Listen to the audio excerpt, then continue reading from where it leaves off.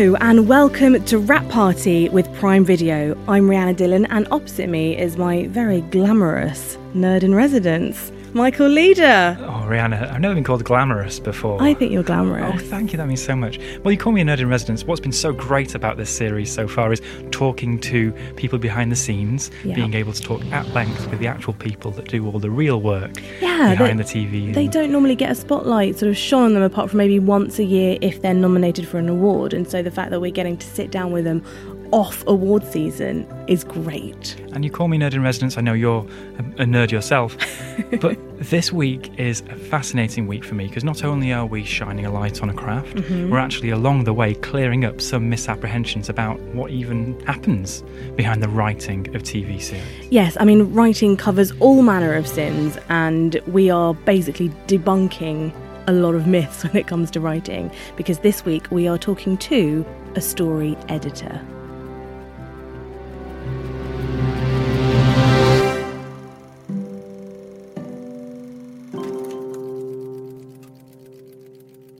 So, Rihanna, as you just said, writing is such a broad church, isn't it? So, usually I ask you what you think about the specific role we're talking about today, but let's have a broader question. How do you think TV is written? I think, well, when I think about British TV being written, I often think of one sad, lonely writer alone in a room crying over their typewriter. Okay. I'll go back a bit. And because that's sort of how writers always seem to be represented on TV and in film when they're British.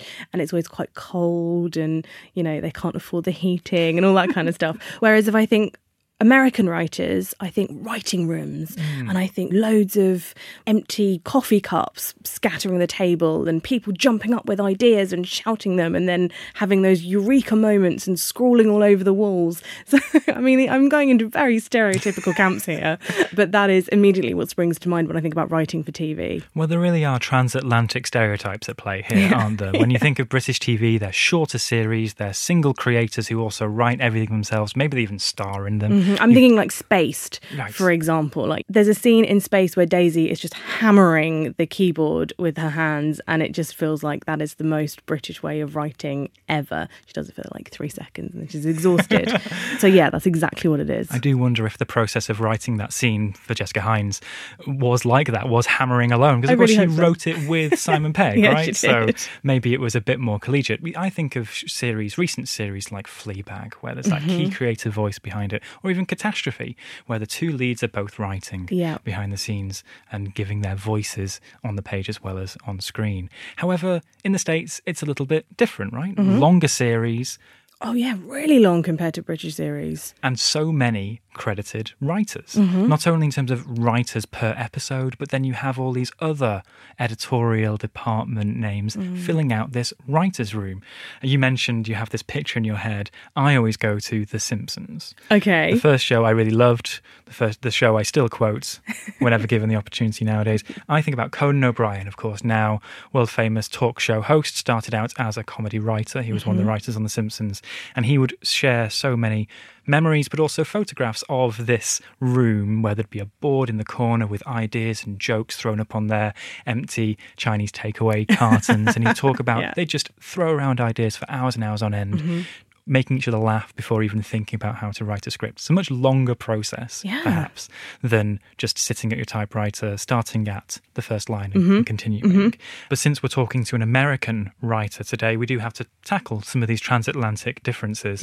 So for TV in the States, you might have the creator, who at the end of the opening credits, you have Joss Whedon, creator of Buffy the Vampire Slayer and Angel, or you may think of J.J. Abrams stealing all the limelight as one of the creators of Lost, when really a lot of the creative guiding light in terms of script level, episode level, would be a showrunner's job. Damon Lindelof was the showrunner for most of Lost. Of course, then he would write some episodes himself, or he'd at least guide the creative process with the other writers in the room. And then actually he would then later in his career graduate to becoming creator in his own right. Yeah, Leftovers, which is incredible. Watchmen, this year. Sprawling and like delving into fantasy mixed along with realism. He's got a really interesting eye. And that seems to be a story that you hear about lots of writers' rooms, that it is almost a vocation, that you work your way up the hierarchy from one of the lowly writers up the way to showrunner. Maybe one day you'll be creator yourself. I'll go back to The Simpsons for a second. You know, one of the real breakout stars of that, you know, maybe 20 years down the line, is Greg Daniels. I love Greg Daniels. Who would then work on the American version of The Office and co-create Parks and Recreation. I loved that those were very sort of specific and office-based, as you say. And then I love when he tries his hand at a bit of sci-fi. He went on to do Upload, which I absolutely fell in love with because it was almost a little bit Black Mirror-y, but without playing too heavily on the really dark side. I think Upload was him trying to get out of the mould of Parks and Rec and The Office and those quite small, insular, work-based shows, whereas Upload was visually really exciting, delves a lot into modern technology and science fiction. So I think it's really exciting watching his particular path. I'd forgotten that he'd come from The Simpsons. I know, yeah, what a career, right? Yeah. And so this is all context for our guest today. This is Stacey Osei Kuffour, who is not only a great writer in her own right, she is a couple of rungs up the ladder as a story editor. That's not like a script editor or a script consultant as we'd have in the UK. That's somebody who would be maybe having editorial oversight for your Rob Delaney's, you know, who are slaving away at their typewriters, you know, suggesting structural tweaks or keeping an eye on character developments and so on. Stacey would be in the room, maybe have a little bit more responsibility, a little bit more pull, a little bit more say than, you know, other people, but is very much in the mix. So Stacey worked on Watchmen with Damon Lindelof, which is this genre-defying series about a group of vigilantes who team up against the rise of racism, with a multitude of sci-fi elements coming into play as well. And it stars Regina King, who I absolutely am obsessed with, and Don Johnson and Jeremy Irons being the ultimate evil guy. It's an incredible series. I can't wait to talk to her about that.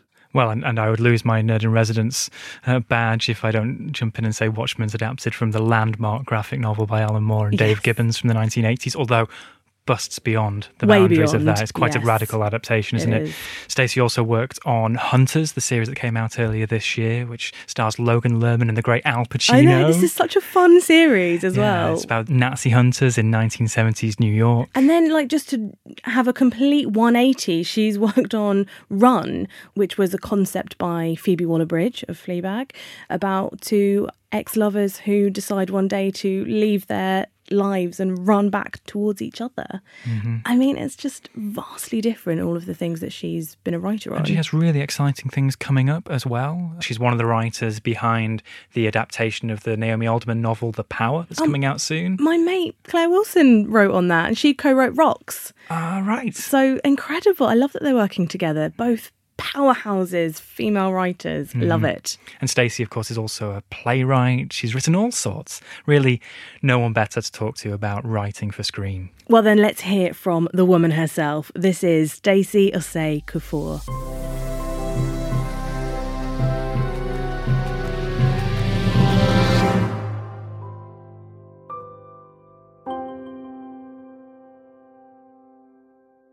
So, Stacey, this is a transatlantic conversation we're having now. One of the big confusions around how TV shows are written exists within that transatlantic divide.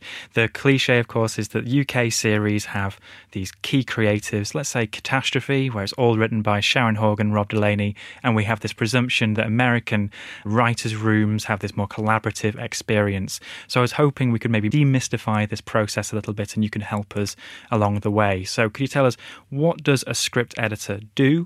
And how does this all fit into a production? A script editor in America is a step up from a staff writer. So a staff writer is someone who pitches in the room with everyone else, but they don't have as many responsibilities as a story editor. So after story editor, there's an executive story editor, and then from there's a co-producer, and then supervising producer, and then producer, and then executive producer, and then showrunner. And each of those positions have different responsibilities. But the story editor isn't a position for when you go to shoot. It's just another person in the room pitching that has more responsibilities than the staff writer. So what are a couple of like those extra responsibilities that you might have above a staff writer? I think it depends on every room. I think for me, it was probably doing more research, writing on the board more, and just doing little things here and there. But again, it's different for every room and different for every show. And it is very collaborative. It's everybody in the room pitching and trying to make the show as perfect as possible. So what's in place when you come on board? Is it like just a tiny seed, a germ of an idea, or what's kind of been decided by the time that you're in the room? I think that depends on every show. I think Watchmen, Damon just had a pitch about what he wanted to do. He knew he wanted the show to be in Tulsa, and he knew that he wanted Hooded Justice to be a black man who disguises himself as a white man. I think for Hunters, David Weil had more figured out. He knew the characters. He knew where the season was going to go. But again, even when you have those things figured out, it changes. Sometimes someone will pitch something in the room that changes what the showrunner has already created. I think in terms of Watchmen, we were building a world together. And with Hunters, David kind of already had a world figured out that we were kind of building on. Can you talk a little bit about the kind of research that you did for Hunters? Because that is such an incredible world. It's really interesting. You're building on something that already existed, but you're adding a sort of entertainment factor to it. So what did your research look like? Well, I didn't do research for Hunters. There was someone in the room every day that was researching everything for us in terms of not only the Holocaust, but the camps and the Nazis that changed their names and tried to change their lives and go on and live in society and have people not know. There was someone doing all of that work for us so that we were able to have that information and pitch on it in the room. That sounds really like you were just able to focus on the characters and the story. Is that quite rare? Is that a treat to be able to do that, to have such a specific role? Yeah, I think working in TV in general is a luxury. So yeah, having a researcher on site that we would be able to ask questions and figure out the world of the show and this time is definitely a luxury, yeah. And how does the writing process differ on a series? So we have Hunters and Watchmen, which are quite large casts. They're quite epic in some of their scope. They're period films as well. Whereas Run is pretty much situated around just a two-hander. How does that change the tone of the room and the writing process? My experience on Run and Watchmen and Hunters was the same. It's a bunch of people in the room pitching, trying to make an exciting show and create twists and turns for the audience. I think with Watchmen, it was a longer process and there was more work to be done just because there was source material and we were continuing the Watchmen story and we also wanted to cater to the fans. So there was a lot of different sections that we kind of had to work out and study. I think for Run, it was about two people who used to be in love. And so though it wasn't as epic as Watchmen, it was still the same goal, which is to make a great show and to really surprise and excite the audience. I want to avoid any spoilers, really, just in case. But for something like Watchmen was just so rich and full and it had big reveal. There was a hell of a lot going on. Is there, I was wondering, like a sort of formula to when you drop a cliffhanger or a reveal to sort of keep people watching? Do you have like certain notes across a series where you think this is a good time to reveal this or keep this secret? I think that with Watchmen, because it was Damon's show and Damon is known to be someone who enjoys mystery, I think we just leaned into that even more. And he loves the cliffhanger. He loves putting a character in there and making the audience think, will they ever come back? You know, in the series, a lot of people had a lot of speculations about who Lube Man was and if he was going to come back. And we tried to in the writer's room, but Damon was like, it's just fun, you know, it's exciting for the audience. And so he's just someone who does that naturally. And so that's why the show had so many cliffhangers and mysteries and twists and turns, because that's just who Damon is. And how detailed do you get in a script? Because, you know, different directors like different things. It works differently on films, on series. Some people write for the edit very clearly and very concisely about exactly what they want to see on screen. How does it work for you in a room? What are you actually putting on the page in terms of direction and detail? Well, that's a tricky question. We're not writing in the room per se. I think Watchmen was a room where we did have to figure out the dialogue and everything together. Most rooms don't do that. You just pitch for the episode, you put those ideas on the board, and those ideas make it to an outline, and then from that outline, you write the script.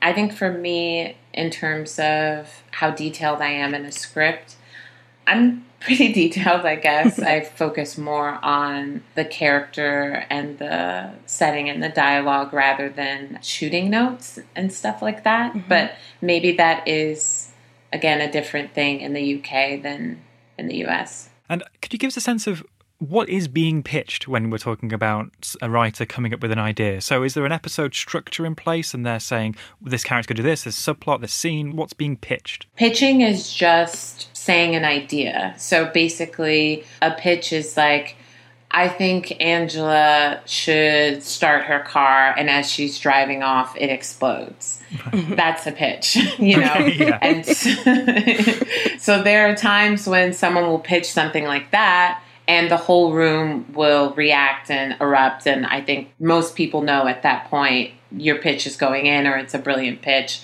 Damon, also his room was the first room where people were like, what's the pitch? Pitch was always the word being tossed around in a very muscular way. I think like Pen 15 was way more relaxed in terms of putting ideas out into the ether.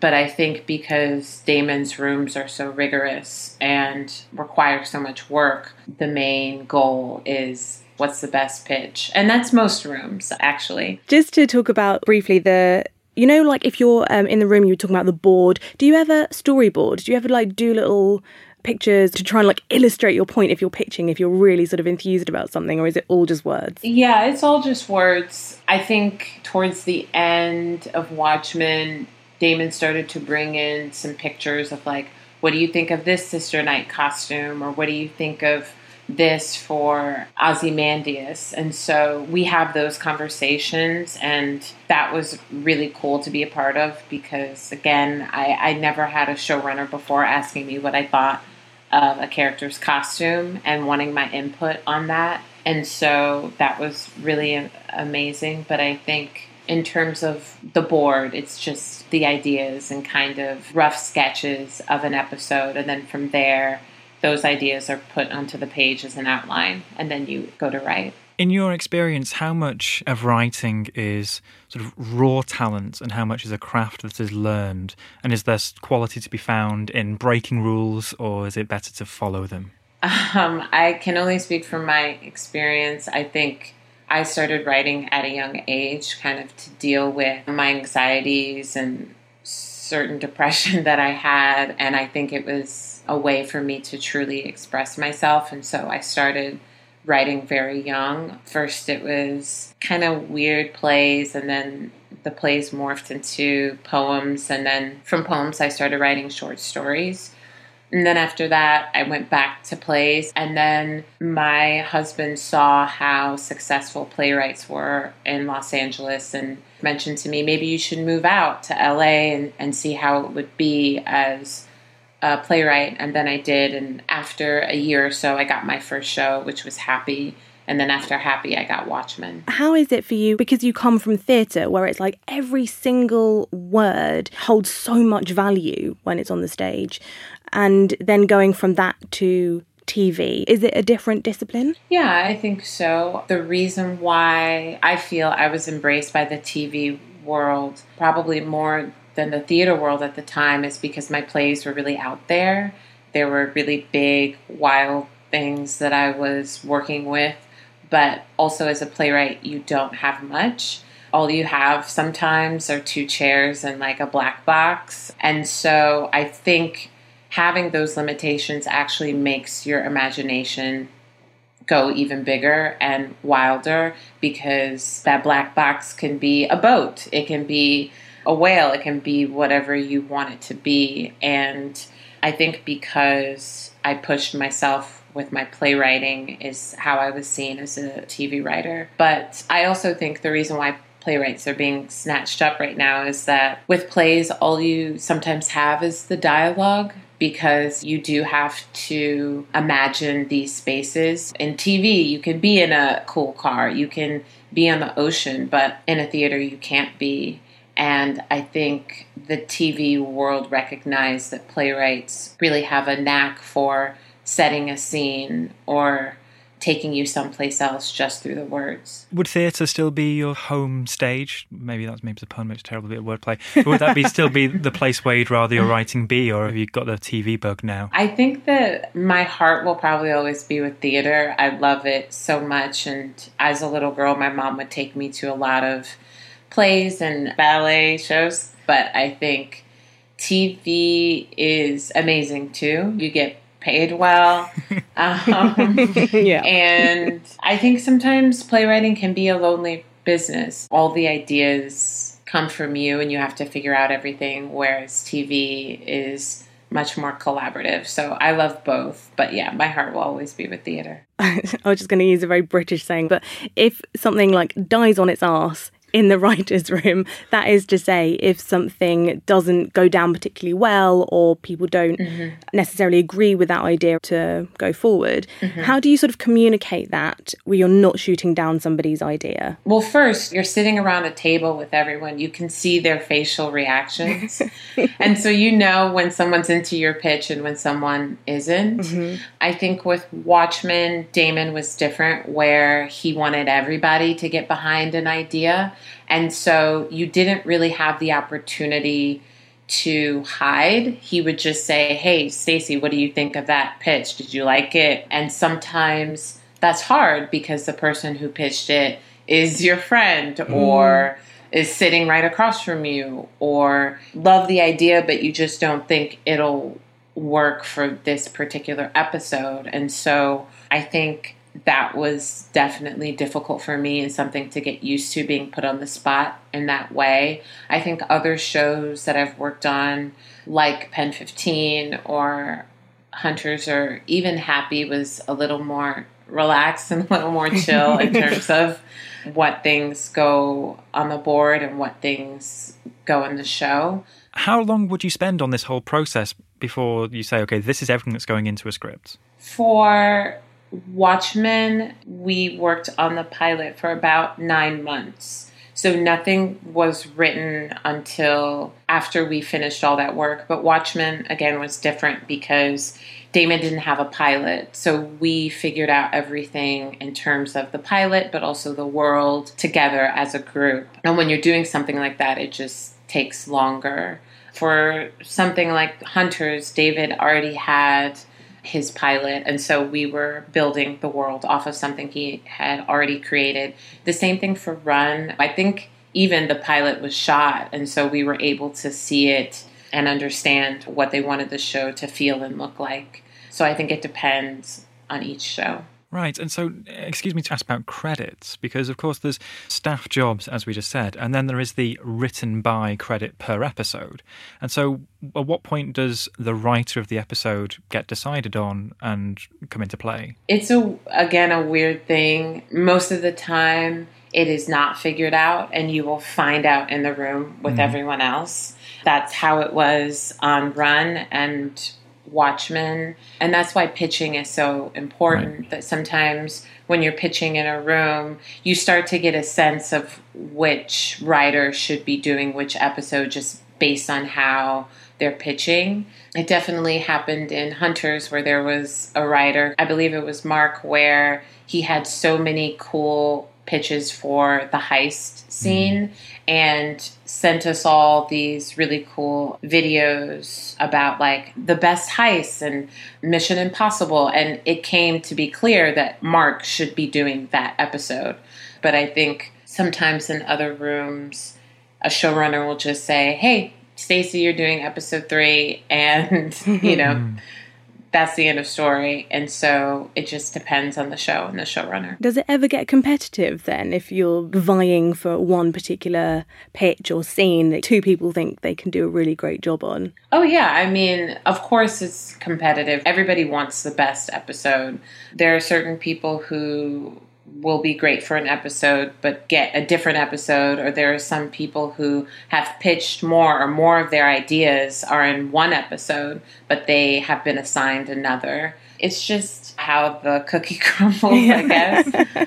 But at the same time, I think for me, even if I have a tinge of jealousy or, ooh, I really wanted that episode, I remind myself that it's a luxury that I'm even doing this at all. And so the fact that I'm in a room with Damon Lindelof or in a room with David Weil, or I've been able to meet Phoebe Waller-Bridge, like all of that is really cool. And to learn from them and to see the way they work, all of that is a gift. So whether or not I get an episode at this point isn't as important as those experiences. And talking about name dropping, like when people talk about the greatest actors of all time, Al Pacino's name inevitably comes up pretty much every single time.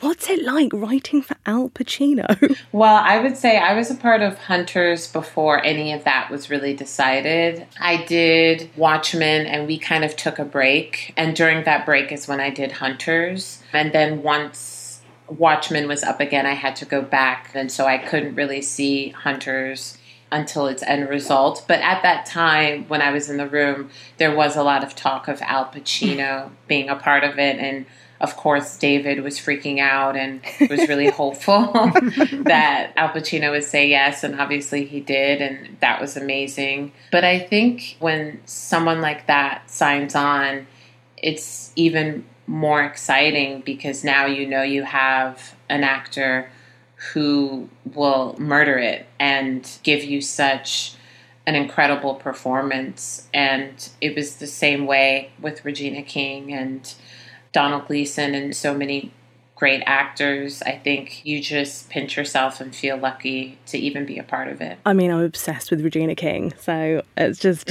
like to hear her words coming out that you've written must be such a huge thrill. Yeah, it's amazing. You said that when you worked on Run that the pilot had already been shot, presumably the actors had already been cast. So is it harder to write when you have specific actors in mind, or is it harder when you don't, like on Hunters? I think it was easier for me to know who's playing what, just because some of the actors, you know, Al Pacino, for example, these are people we've been watching since we were kids. Yeah. And so you get to know their strengths. You get to know what they like to lend their voice to. And so that makes writing for that actor even more exciting for me personally. And you also know that you can push them to a limit because actors love, you know, to have a big emotional scene or have a really juicy monologue. So it's always enjoyable. And for me, it's much better and much easier to write when I know who's playing the role. I suppose action scenes aren't something you'd be writing on stage as much within the black box of right, theatre. Exactly. So what's that challenge like when you're doing that on TV? Well, there's a show that I have worked on. Actually, it's called The Power. It's based on Naomi Alderman's book. Yeah. And did you work with Claire Wilson on that? Yeah, I did. I love Claire. She's amazing. We're writing episodes 9 and 10 together, which is really awesome. And so The Power was an incredible room because I got to go do that in London, and it was only 2 weeks and very different from obviously something like Watchmen that was 2 years. So we had to figure out all the season kind of together, but what was different in London than from what I experienced is you go off and you figure out all the dialogue and all of the action scenes on your own. And that is something that is very different than like a Damon Lindelof room.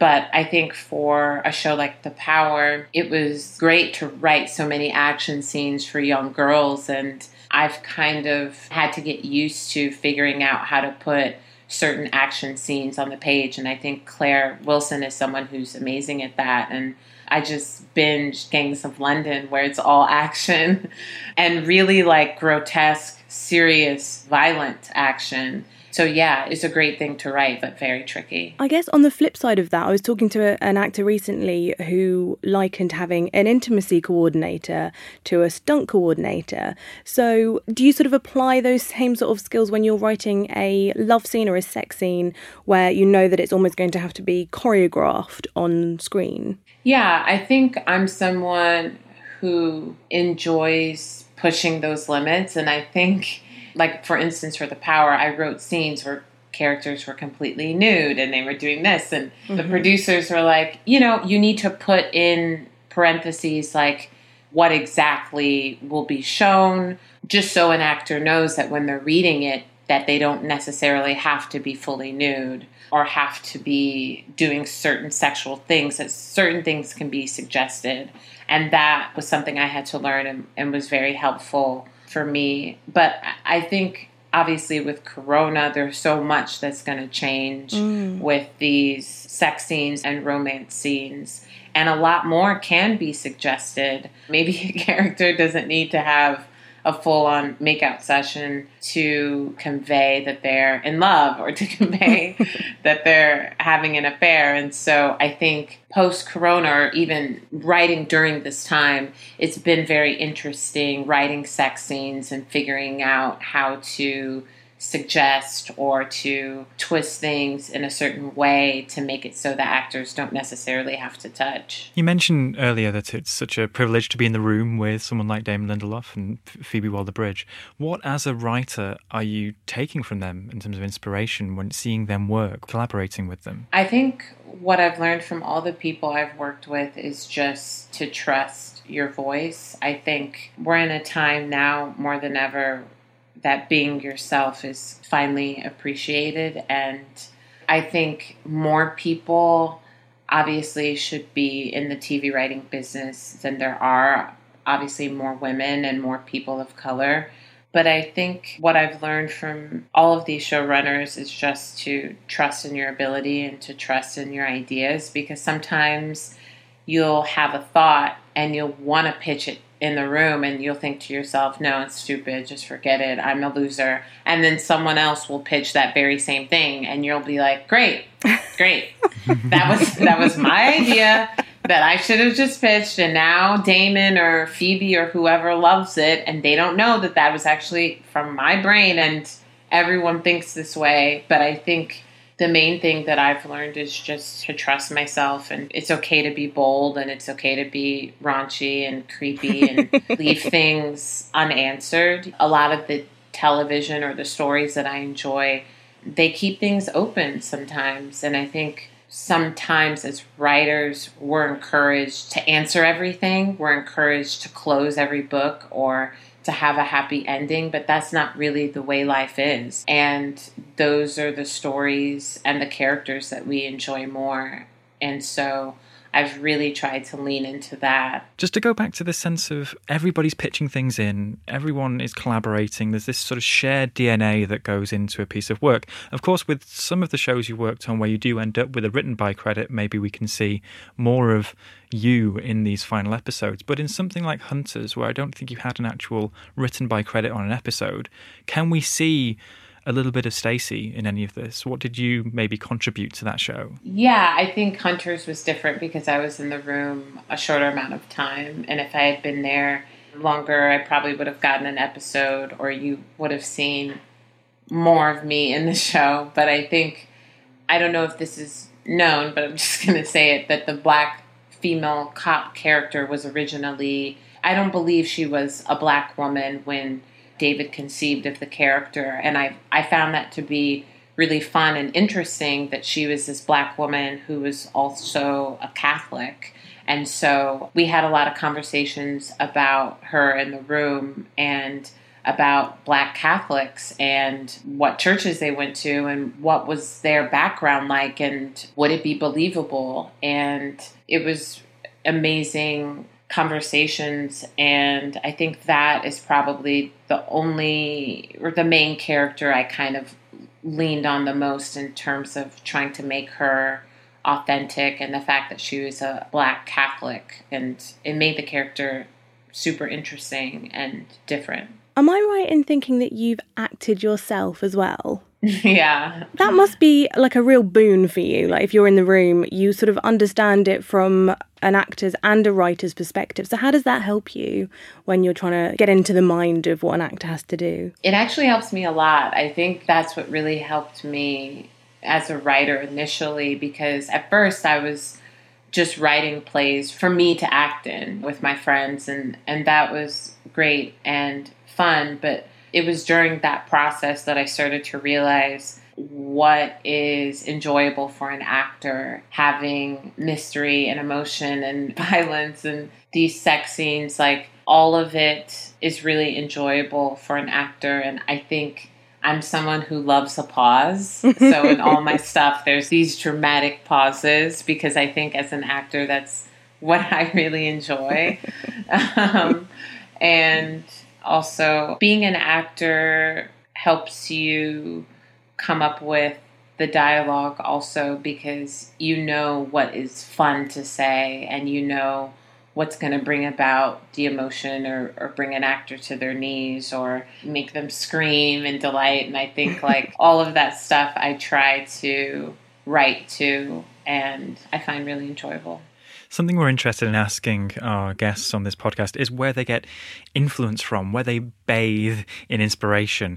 And sometimes it's not always necessarily a film or a TV series. You know, costume designers and production designers may go to photographic archives. And I wonder, as a writer, where do you go for good writing to be inspired? I think for me, I started reading horror novels at a young age, and I think I really love creepy novels or mystery novels, and I read a lot, and that's kind of where I get my inspiration. I think also music really helps me.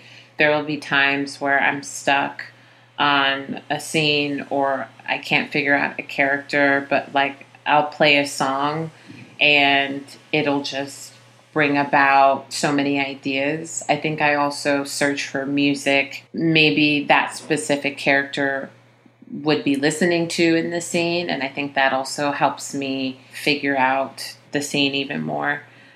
Stephen King, who I'm a huge fan of, always says to keep reading, and so I try to keep reading no matter what, if it's a novel or a short story or an article or a poem, even lyrics to a song. I just try to keep reading. Do you agree with Stephen King's mantra of 2,000 words on a page a day? I heard that recently. I don't know. I mean, good for him. Good for him. Well, you can tell from his books, right? Yeah. Yeah, so many. I don't think I hit that a day, but... Could you recommend us a book if we wanted to follow up and get a dose of what you're reading? My favorite book of all time is The Known World. It's written by Edward P. Jones, and it's a fictional retelling of a Black slave owner and all of his slaves, and it just goes in thousands of different routes, from the slave owner to one of the slaves to the daughters of the slave owner, and it's a beautiful, beautiful book, and I highly recommend it. My other favorite book of all time is A Home at the End of the World by Michael Cunningham, and it's about these three friends who are in love with each other, and they go to the mountains to like have a family, and of course it goes wrong, and it's just so, so good. So those are my number one go-tos. I love how like cultural this podcast is. We were recommending TV series, films, books now. This is great. Thank you. You're welcome. Amazing. So what we're doing is we're creating this big imaginary wrap party, and you're invited as well as all our other guests. And as you're coming along, we'd love to know if you could bring a +1 or if you could go and corner somebody by the drinks to have a chat with them, this could be a specific person or a role on the production, who would you want to talk to? You know, I'm always fascinated by the boom operator, like the person who has to hold that microphone for 6 hours just in that scene. Like, I've always wanted to not only like just thank them for their service, but just say like, how do you do that? And it's actually, when you think about it, the sound is one of the most important parts of a film or a television show, you know, getting that right. So yeah, I'm always fascinated by the boom operator. I hope that's the right person. That's the perfect answer. Let's be honest, you want to squeeze their biceps, don't you? That's what it's really about. And even in these socially distanced productions, it's a boom time for boom operators, isn't it? With the longest boom possible. I mean, they do a lot of work. So I was going to say Oprah. Oprah can be a boom operator, I'm sure. She's done everything. She can do anything. Yeah, she can. Stacey Osei-Kuffour, thank you so much for hanging out with us. Thank you, guys. At the wrap party. Cheers. Thanks. Cheers.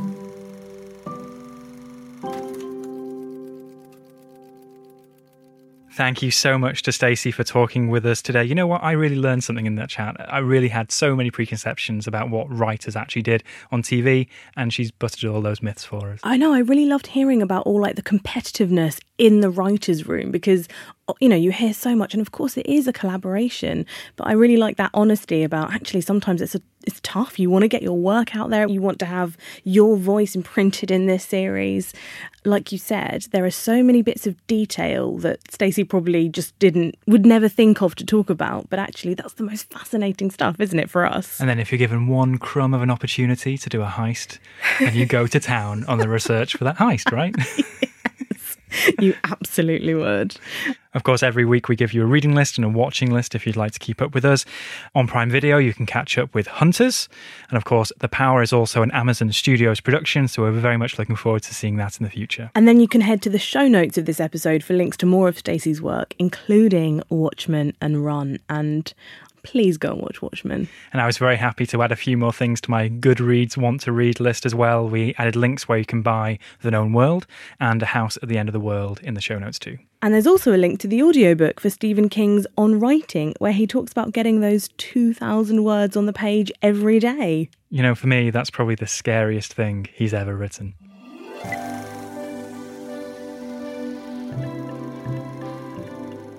Wrap Party with Prime Video is a Little Dot Studios production for Prime Video. The show is hosted by Rhianna Dillon and Michael Leader.